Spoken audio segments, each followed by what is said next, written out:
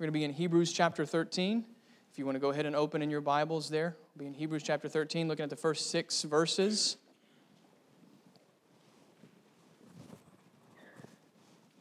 I ask you to pray with me now as we begin. Father, we are grateful for the grace of the Lord Jesus Christ that you have bestowed upon us richly and freely. We pray now that grace would be manifested in our lives in open ears and soft hearts and eyes to see the truth of your word, Father. Give us the grace now to hear and then to obey, Father, what you have spoken in the Scriptures. Help us to not be hearers of the word only, but hearers and doers of the word by faith, so that you would receive the praise and the glory for the work of grace in the life of your people. Pray that you would keep me from error, Father, that I would speak things that are clear and accurate and faithful to the Scriptures. I pray, Father, that you would give us discernment.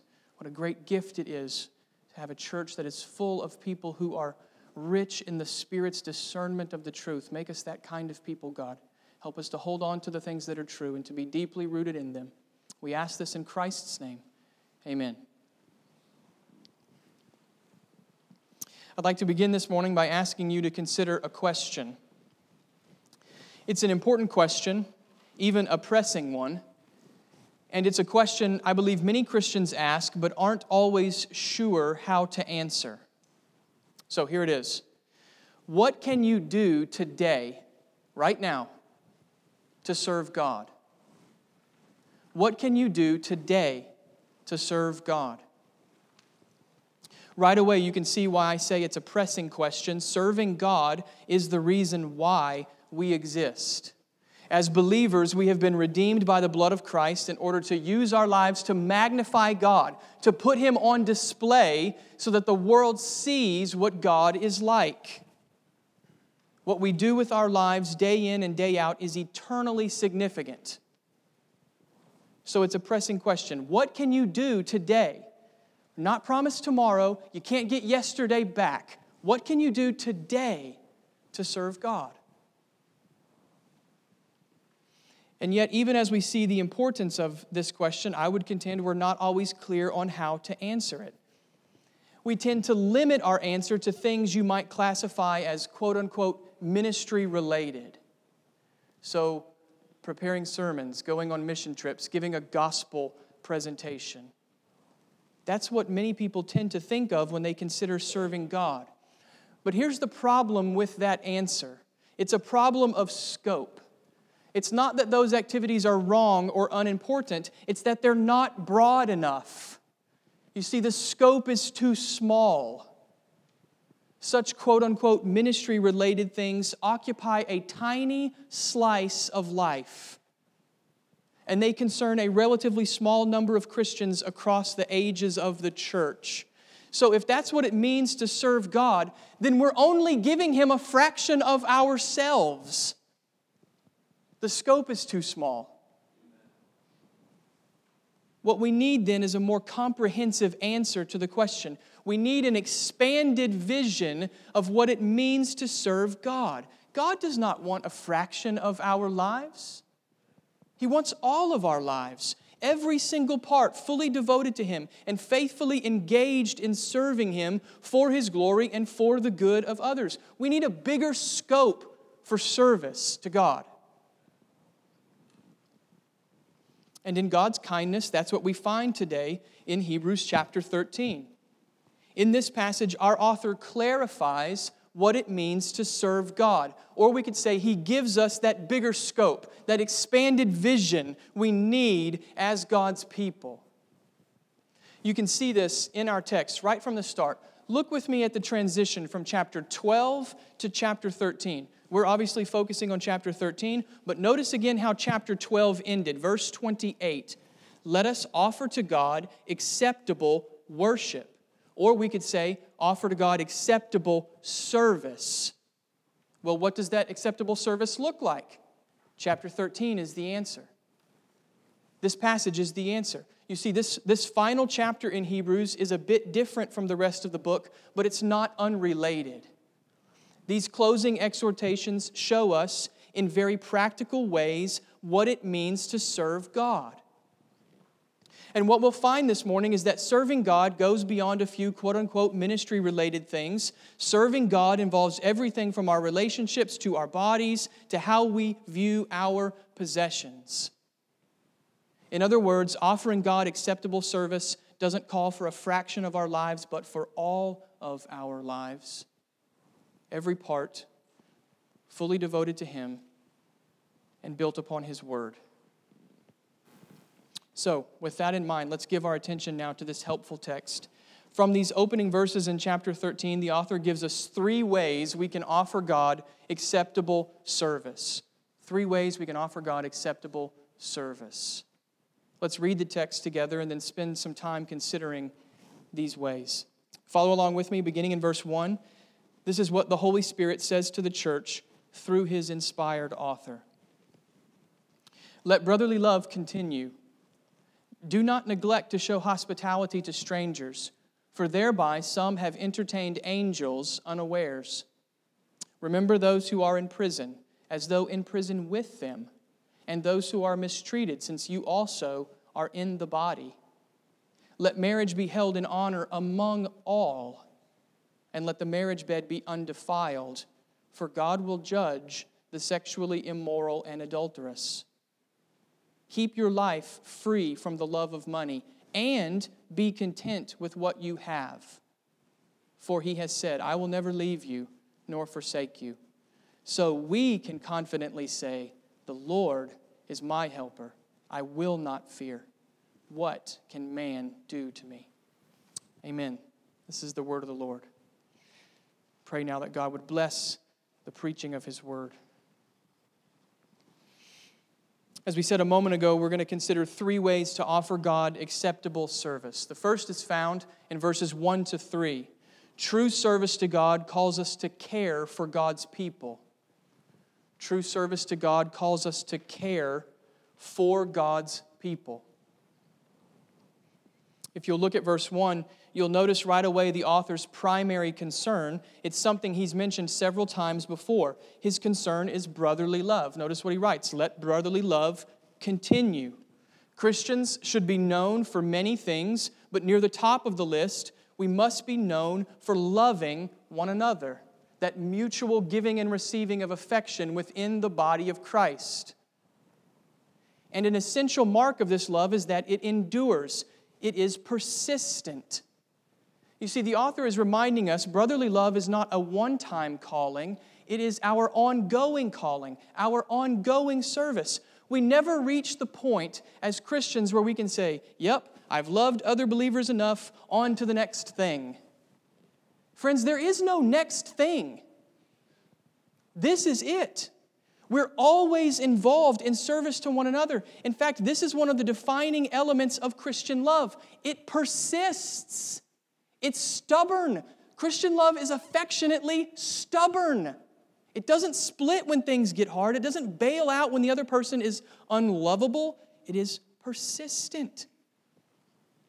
So let this be a challenge to us, brothers and sisters. Whatever our level of spiritual maturity, however far we get in the race, this call to love one another remains central to who we are as God's people. In one sense, every other ministry in the church is related to this foundational ministry. You could say there's only one ministry among the body. Love. Love. So by God's grace, let's give ourselves to this kind of persistent love. But you'll notice also that the author keeps going. And in verse 2, he gives us another mark of Christian love. Along with persistence, Christian love requires practical expression. Practical expression. Look at verse 2. The author exhorts us to not neglect hospitality. Now, we might tend to overlook hospitality, but according to the New Testament, this is vital service in the life of the church. In fact, if you look at most of the lists of virtue in the New Testament for the body of the church, nearly all of them include hospitality. It's a qualification for being an elder. He must be hospitable. So we might tend to overlook it, but according to the New Testament, it is a vital service in the life of the church. And if you think for a moment about the life of the early church, if we think about their example, you can see why this ministry is so vital. In the first century world, in the era of the early church, travel from one place to another was much more difficult and dangerous than it is today. So people had to rely on the hospitality of others to help them along their journey. And this was especially true for the church. So various teachers would have to move from one place to the next. Think of the Apostle Paul in the book of Acts. He's having to go from one city to the next. It's dangerous. It's hard for him to go. How does he get from one place to the next? He relies on other people. They provide housing. They provide food. They give him shelter. They restock his supplies. In fact, he expects them to do that. So that in some of his letters when he writes, he says, I'm expecting you to provide what I need. I mean, listen to how the Apostle John described it in his third letter, 3 John.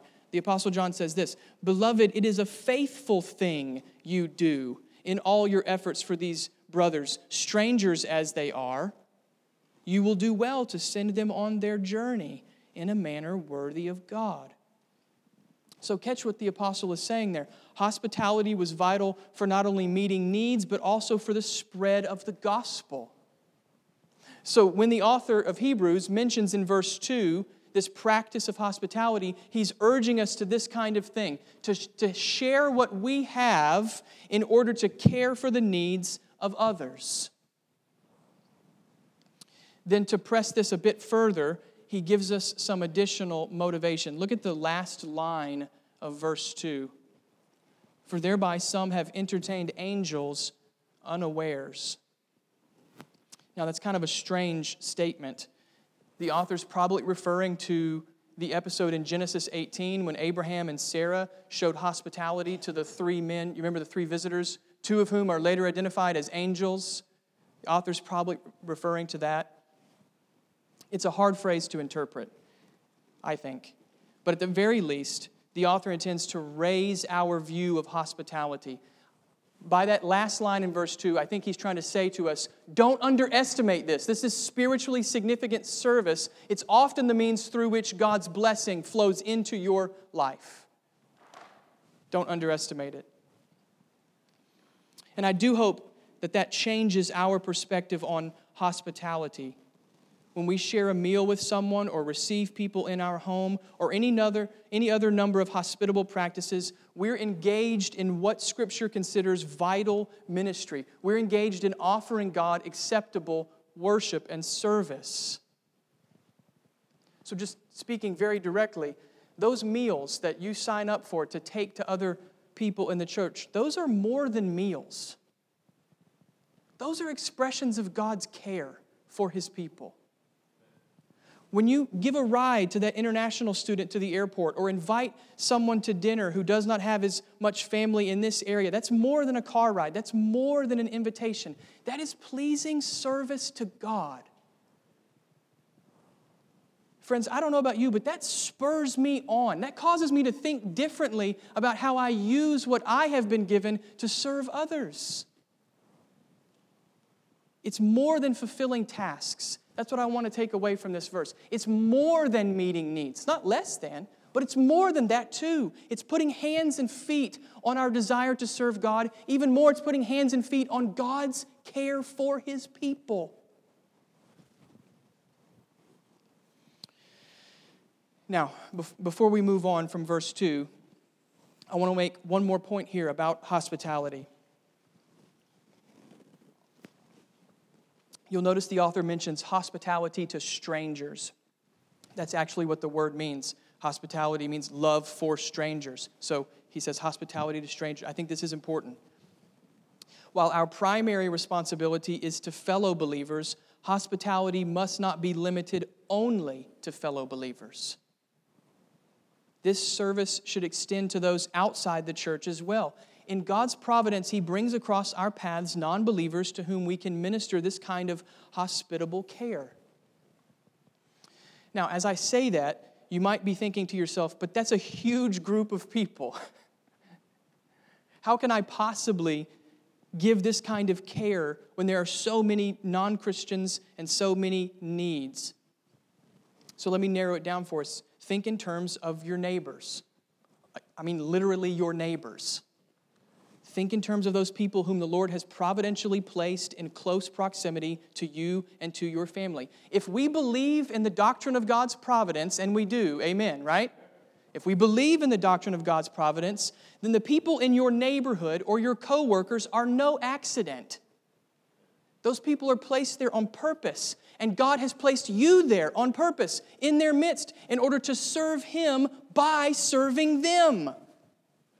And what's more, this kind of hospitality can often be the beginning of fruitful relationships that bear gospel fruit. Someone sent me an article a while back. I think Daniel sent me an article a while back that talked about hospitality as the 21st century's kind of leading edge of evangelism. And I think that's true. In our fast-changing world, this is the portrait of an evangelistically bold church. Not knocking on other people's doors, but opening our own and saying, why don't you come in? Why don't we have a meal and share a conversation and see what the Lord might do? So, just a final encouragement here on verse 2. Hospitality won't happen accidentally. It's not just going to one day be like, oh, hey, look what we just did. It's not going to happen accidentally. It requires planning and effort, but here's the good news. There's not one right way to do it. I started, when I was writing this, just make a list of ways that you could give hospitality, and when I got to like 43, I stopped or something, because there's just not one right way to do it. There's a lot of ways. The options for hospitality are as broad as the range of needs and the gifts the Lord has given you and your family. So think about how God has wired you. Think about how He has provided for you and your family. Look at the needs around you and then offer to God this pleasing service for the good of others. We care for God's people persistently, and we do so with practical expression. The author's not done with love. Look at verse 3. He's still not finished. He gives us one final mark. Christian love requires costly compassion. Costly compassion. The author urges us to remember those in prison and those who are mistreated. Now, to remember means more than mentally reciting the facts about something. It means to take notice and then to take action. Remember in verse 3 is an action word. So again, the author's calling us to the practical demonstration of love. Don't forget those who are afflicted. Don't forget those who are suffering. That's one of the worst aspects of suffering, isn't it? You feel forgotten. Other people notice your hardship at first, but then they move on. Their life keeps going, and so they move on. They don't mean it cruelly, but they do. But for you, it just keeps going. The affliction's still there. The suffering's still there, and you feel forgotten. The author is saying, work against that tendency. Remember those people. Don't forget. Remember, and then care for those in need in practical ways. Then he keeps going and he tells us what kind of attitude is necessary to make this happen. Look again at verse 3. Notice what he writes. Remember those who are in prison as though in prison with them, and those who are mistreated, since you also are in the body. Friends, do you hear the solidarity in that verse? How are we to remember those in prison? As though we were there in the cell with them. And why are we to remember the mistreated? Because we are part of the same body. It's the application of Paul's image of the church as the body of Christ. This is the necessary mindset for Christian love. If we're all one body in Christ, then what happens to one part happens to all of us. When one member is afflicted, we should feel their affliction as our own. Without that mindset, without that kind of costly compassion, Christian love will not flourish. It will remain mere sentiment. Now, if we're honest, we'll quickly admit this kind of compassion is beyond us. In studying this verse this week, verse 3, just struck by how I can't do this by myself. I can't feel these things the way that I ought. So I'm not going to stand up here and pretend there is some easy path to being like this. There isn't a list of handy tips to make us more compassionate. This is supernatural love. This is supernatural love, which means it takes supernatural empowerment. And therefore, these verses should drive us to prayer. Why are we so slow to pray? These verses should drive us to prayer, asking God to give us what we can't stir up on our own. So let me just ask you, do you regularly pray for God to increase your love for others? It's a spiritual gift of the Spirit. Right? It's not natural. Do you consistently ask Him to give you this kind of compassion? We should, friends. Without the Spirit's enablement, we cannot have this kind of love in our church. So let's faithfully and fervently pray, asking God to provide, and then let's take care, take action to remember one another, trusting that that's how God answers our prayers as we step out and walk in faith. So, persistence, practical expression, and costly compassion. Those are the marks of Christian love here at the beginning of this text. And by pursuing those marks, we live out the call to let brotherly love continue. True service to God calls us to care for God's people. And by God's grace, may that be true of our church and in increasing measure.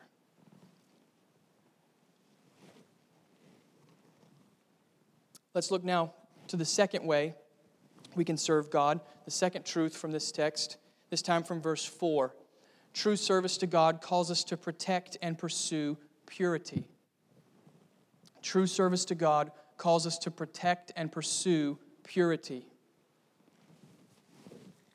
In verse 4, the author focuses on one of God's foundational institutions for humanity, the institution of marriage. We're not sure exactly the circumstances that prompted the author to write this, but it seems that some people in the community had fallen prey to a low view of marriage. Maybe they considered marriage to be too earthly to be of any spiritual significance.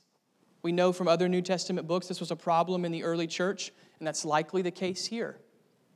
It's too low of a view. And so the author brings this exhortation in verse 4. And his exhortation is both clear and direct. Notice what he writes. Let marriage be held in honor among all. The idea here is to have a respect for something, to consider it to be precious and valuable. That's how believers should view marriage, as a precious gift from God. Now, it's important to understand here, the author is not talking primarily about individual marriages, but about the institution of marriage. Notice how he says honored among all. That is, among the entire community.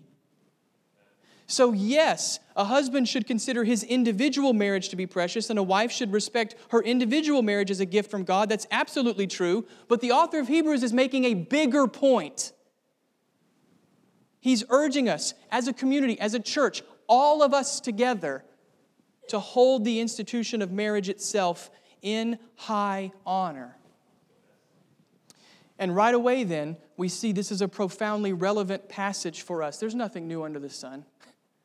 A low view of marriage in the first century, a low view of marriage today. Marriage in our day is besieged with controversy as the world seeks to redefine what marriage means. I'm not going to rehearse all the headlines that I could. You know it. And sadly, this controversy has often generated more heat than light. So much so that some Christians have begun to advocate the church withdraw from the battle. You have some theologians, some pastors, other public figures essentially raising the white flag and conceding the definition of marriage to the culture. But friends, that is not a course of action we can follow. God's word here in verse 4 requires us, it demands of us to protect, promote, and celebrate the institution of marriage. Regardless of where we're at in our individual circumstances in life, verse 4 is binding upon the people of God. So, considering that kind of cultural climate, I just want to pause the exposition here for a second and remind us of 3 reasons why we, as a church, must publicly honor the institution of marriage. my aim here is to try as briefly as I can to answer the question of why. Why does verse 4 matter? What's at stake if we raise that white flag? So, 3 reasons. Number 1, we must honor marriage for the sake of submission to our Lord. We must honor marriage for the sake of submission to our Lord. Marriage is God's institution. He established marriage, and His Word defines it. Therefore, we should honor the institution of marriage as an expression of our submission to His Lordship. When we promote and protect marriage as defined by Scripture, we're showing the world the Lordship of Christ. This is always how people see the Lordship of Christ, when we put ourselves under His Word. There's no other way to show them that. You can say with your mouth, Jesus is Lord, all you want, but if you don't live in obedience to His Word, you're lying. We must honor marriage for the sake of our submission to Christ. That's number 1. Number 2, we must honor marriage for the sake of our witness. We must honor marriage for the sake of our witness. While marriage must be honored, marriage is not ultimate. Christ is ultimate, and His gospel is the center point of all reality. Marriage, like everything else in the universe, exists to glorify Christ. So to abdicate the defense of marriage is to confuse the gospel and to weaken our witness. Make no mistake, friends, this is why the evil one hates the institution of marriage, because marriage points to the great reality of the sinless Son of God laying down His life for His bride, the church, and nothing makes the evil one rage more than that gospel. That's why he hates marriage and seeks to destroy it, and that is why we must, with every fiber of our being, promote, protect, and celebrate marriage as honorable, as precious. We do so for the sake of our witness to Christ. That's number 2. Number 3, we must honor marriage for the sake of our neighbors. We must honor marriage for the sake of our neighbors. This reason, I believe, is too often overlooked, but it's incredibly significant. Think back to the founding of marriage in Genesis chapter 2. So I'm just going to ask you to do a little brief biblical theology with me, okay? Think back to marriage, the founding of marriage in Genesis chapter 2. You'll remember God created humanity in His image, both male and female. And He put the man and the woman in the garden in order to rule over the creation. That was their job, their mandate, so to speak. As God's image bearers, they were to be the pipeline through which God's goodness would spread out across all of the creation. Life would flourish as humanity lived out their calling as God's image bearers. And in the midst of that calling, God established marriage. Remember, God said it was not good for man to be alone. Adam could not fulfill the mandate on his own. He needed a helper. So God gave him Eve. God established marriage. Now, think about what that means. Think about what that says about the institution of marriage. It is a divine gift for the sake of human flourishing. It is a divine gift for the sake of human flourishing. That does not mean every person must be married to flourish. The Lord Jesus flourished like no other person who has ever lived, and He was never married. Rather, the flourishing here is focused on society, on the culture in which we live and work. When marriage is honored in a society, that society is blessed. That's the point. When marriage is honored in a society, that society is blessed. Families go strong. Men thrive through sacrifice and service. Women are honored and flourish in the use of their gifts. Children are protected and nurtured. Society flourishes. And that is why we must hold marriage in honor, because in doing so, we love our neighbor as ourselves. You see, this is about so much more than some idea of a culture war. This is about fulfilling our calling to be salt and light in the world. This is about living out the first and second great commandments, to love God and to love our neighbor as ourselves. So, brothers and sisters, I hope we see a little more clearly why we must never raise the white flag of surrender. To do so would be to betray our Lord, weaken our witness, and show cruelty to our neighbors. Instead, by God's grace, we must consistently and winsomely protect, promote, and celebrate marriage as a display of God's goodness, rooted in God's Word. Now, of course, this raises the all-important question, how exactly do we do this? You gave us 3 reasons why, so how? Should we run for public office or petition lawmakers? Should we produce art and literature that display the beauty of God's design? Should we study and think so that we can speak persuasively in the public square? Should we invest in both our families and the lives of others? Yes, yes, and yes, 1,000 times yes. All of those things are viable options for Christians. There are many courses of action that we could take. But maybe surprisingly, the author of Hebrews highlights just one. Look at the second half of verse 4. And let the marriage bed be undefiled, for God will judge the sexually immoral and adulterous. So how should we honor marriage? By living sexually pure lives. That's the author's point. Before we can honor marriage publicly in the world, we must honor marriage privately through what we do with our own bodies. Scripture is crystal clear. Sexual activity is a good gift that belongs only in marriage between a husband and a wife. God's judgment comes upon those who make a lifestyle of living immorally. Scripture's standard is clear, and when we live according to that biblical standard, whether we are married or not, when we live by that standard, we establish a powerful countercultural witness in the world. Sexual purity shows the world there is something greater than marriage. Sexual purity shows the world there is something greater than sexual expression. There is the living God, and living in communion with Him is the best and most satisfying expression of life as a human being. I cannot emphasize enough how countercultural this is. We all know that our culture has degraded and belittled the institution of marriage, but that belittling of marriage is a consequence of what our culture has done in terms of viewing sexuality. When we divorce sexuality from marriage, the natural consequence is the destruction of marriage, but it's the divorcing of sexuality from marriage that comes first.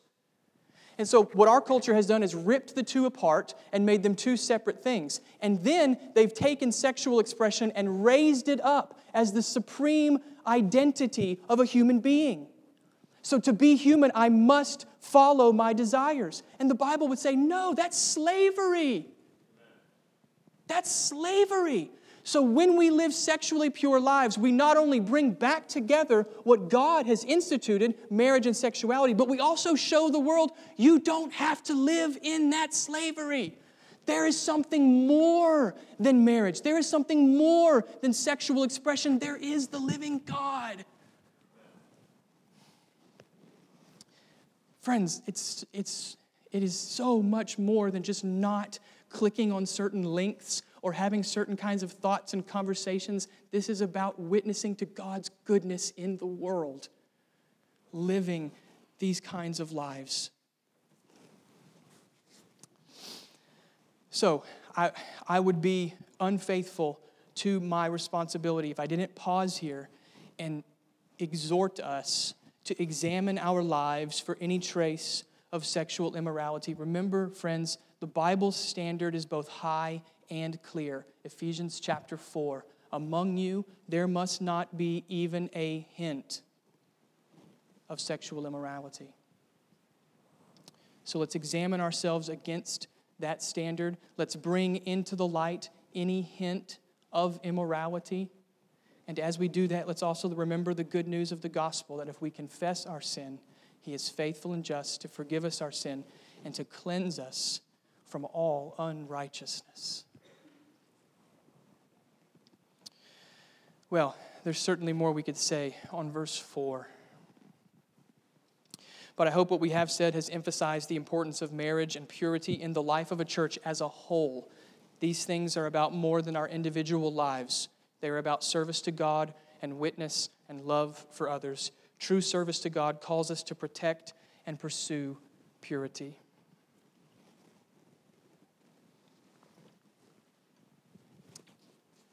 Let's look now at the final way of service, verses 5 and 6. True service to God calls us to cultivate contentment. True service to God calls us to cultivate contentment. In verse 5, the author shifts from how we view marriage to how we view our possessions. And his exhortation in verse 5 has two sides, a negative and a positive. You can see it there in the text. First of all, we must keep our lives free from the love of money. In other words, we must resist greed. We must fight against that insatiable lust for more and more stuff. Don't let your life be defined by that kind of greed. Resist it. Fight against it. Put it off. But then there's a positive side. Not only must we resist greed, we must also cultivate contentment. Notice how he puts it in the verse. Keep your life free from the love of money and be content with what you have. You got to do both. Be satisfied with the provision you have received. Both aspects of this verse are vital. It's not enough just to resist greed. We must also purposefully cultivate contentment. By the way, this is essential to understanding the New Testament's model for sanctification. It's both put off and put on. We often focus on the resist part. I don't want to give in to sin. That's good. That's good. But you got to pursue something else too. Resist greed. Put on this contentment. At this point, we should all acknowledge what a difficult fight this is for us, especially in our culture. We are surrounded by excess. I throw away more food than most people in this world have ever even seen, probably. We are surrounded by excess. And most of the messages we hear on a daily basis are encouraging us to do the opposite of verse 5. We get the culture's voice constantly saying to us, don't be satisfied with this little pittance of what you've got. Love money, love stuff, get more. And that makes this particular aspect of godliness especially difficult for us. But mercifully, God's word is sufficient. The Lord is not surprised by the cultural forces we face. He is sovereign, and in His word, He has given us help for this fight. Look at the end of verse 5, where we see the reason for contentment. For God has said, I will never leave you, nor forsake you. That's the foundation and the fuel for contentment, friends. It's the promise of God's ongoing presence with His people. The author takes this phrase from the Old Testament, probably the book of Joshua. It's found several places in the Old Testament, but probably the book of Joshua. And you remember the scene there in Joshua chapter 1. The people are about to enter the land. Moses is gone, and the mantle of leadership is resting pretty heavy on Joshua's shoulders. And so the Lord encourages him. And the Lord says to him, I will never leave you. Regardless of what you encounter, you will always have what you need because you will always have me. That's God's message to Joshua. The author of Hebrews now takes that promise to Joshua and he applies it to us. How can we be content in our materialistic, stuff-saturated world? Because whatever happens to us, we will always have what we need because we will always have God. Does that mean we won't face lean times? No. Does that mean we'll never deal with financial stress? No. But it does mean we never endure those things on our own. We're never left to fend for ourselves. In every circumstance, the Lord Himself is with us. Now, it is striking to me that when the author wants to get us to be content, he encourages that contentment with the promise of God Himself. Not just God's provision, but God Himself. Do you see then why a high view of God is so essential for living the Christian life? What we believe about God will shape every aspect of how we live. As A.W. Tozer said, what comes into our minds when we think about God is the most important thing about us. And that means the most practical thing you can do as a Christian is think rightly about God. It's God's promise that fuels contentment. It's God's holiness that drives the pursuit of purity. It's God's providence that creates our trust. So know Him, brothers and sisters. You are never wasting time knowing God. Know Him. Know His Word. Know Him in prayer. Remember this promise, the promise of His never-ending presence. And then put that promise to work in putting off greed and putting on contentment. The author then concludes the exhortation with a picture of what this promise produces in our lives. Look at verse 6. Verse 6 is a statement of result. In light of verse 5, what can we say? So, we can confidently say, the Lord is my helper. I will not fear. What can man do to me? As he's done many times before, the author draws on the Old Testament to encourage us. This is from Psalm 118, which is why we read it earlier in the service. So the author draws on the Old Testament to encourage us, but this time it's different. Normally in Hebrews, the author cites the Old Testament and he presents God as the one saying the passage. But here he presents us as the ones speaking the passage. This is an incredible encouragement. Our day in and day out testimony, our confession of faith is the very Word of God. The Word belongs to us. And it now serves as the basis for our lives. So we can join with the psalmist in declaring this comforting truth. The Lord is our helper. The Lord, the creator of heaven and earth, the one who clothes the flowers of the field and feeds the birds of the air, the sovereign God, the righteous one, the eternal God Himself, He is our helper. He is the one who has promised to meet our needs, and therefore we can live without fear. There is nothing anyone can do to us. That's not hyperbole. Yes, they can take our jobs. Yes, they can take away certain rights. They can ostracize and malign us. They can even take our lives, as they did for so many of our forebearers in the faith. But they cannot separate us from the promises of God. Promises that have been purchased for us by the blood of Christ. This is the pathway to true contentment, friends. I can live with what I have because in Christ I have every good thing. More than that, in Christ I have God Himself, the God who is wholly committed to my good. He will not leave us or forsake us. In fact, He cannot forsake us.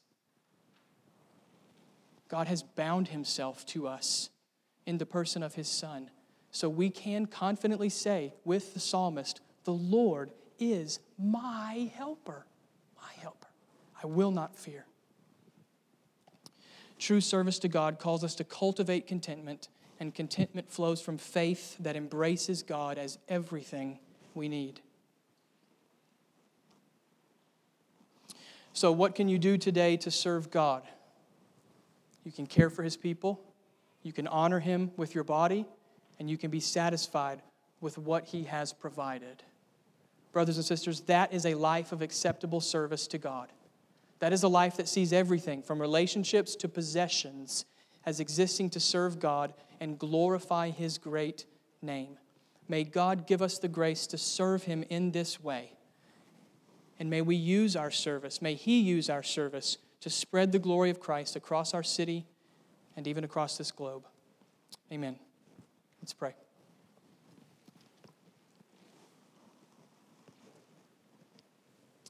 Father, thank You that Your word is sufficient and that in the Scriptures and in the gospel You have given us everything we need for life and godliness.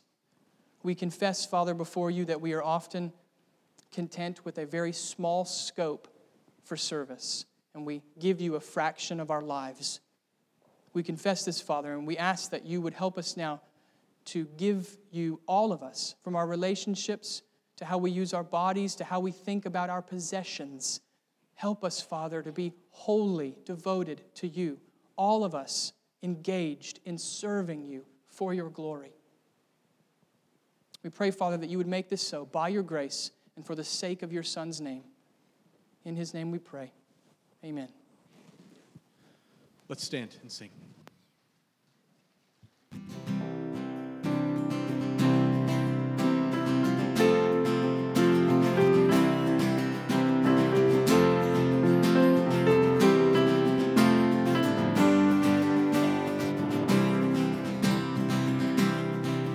Oh, how good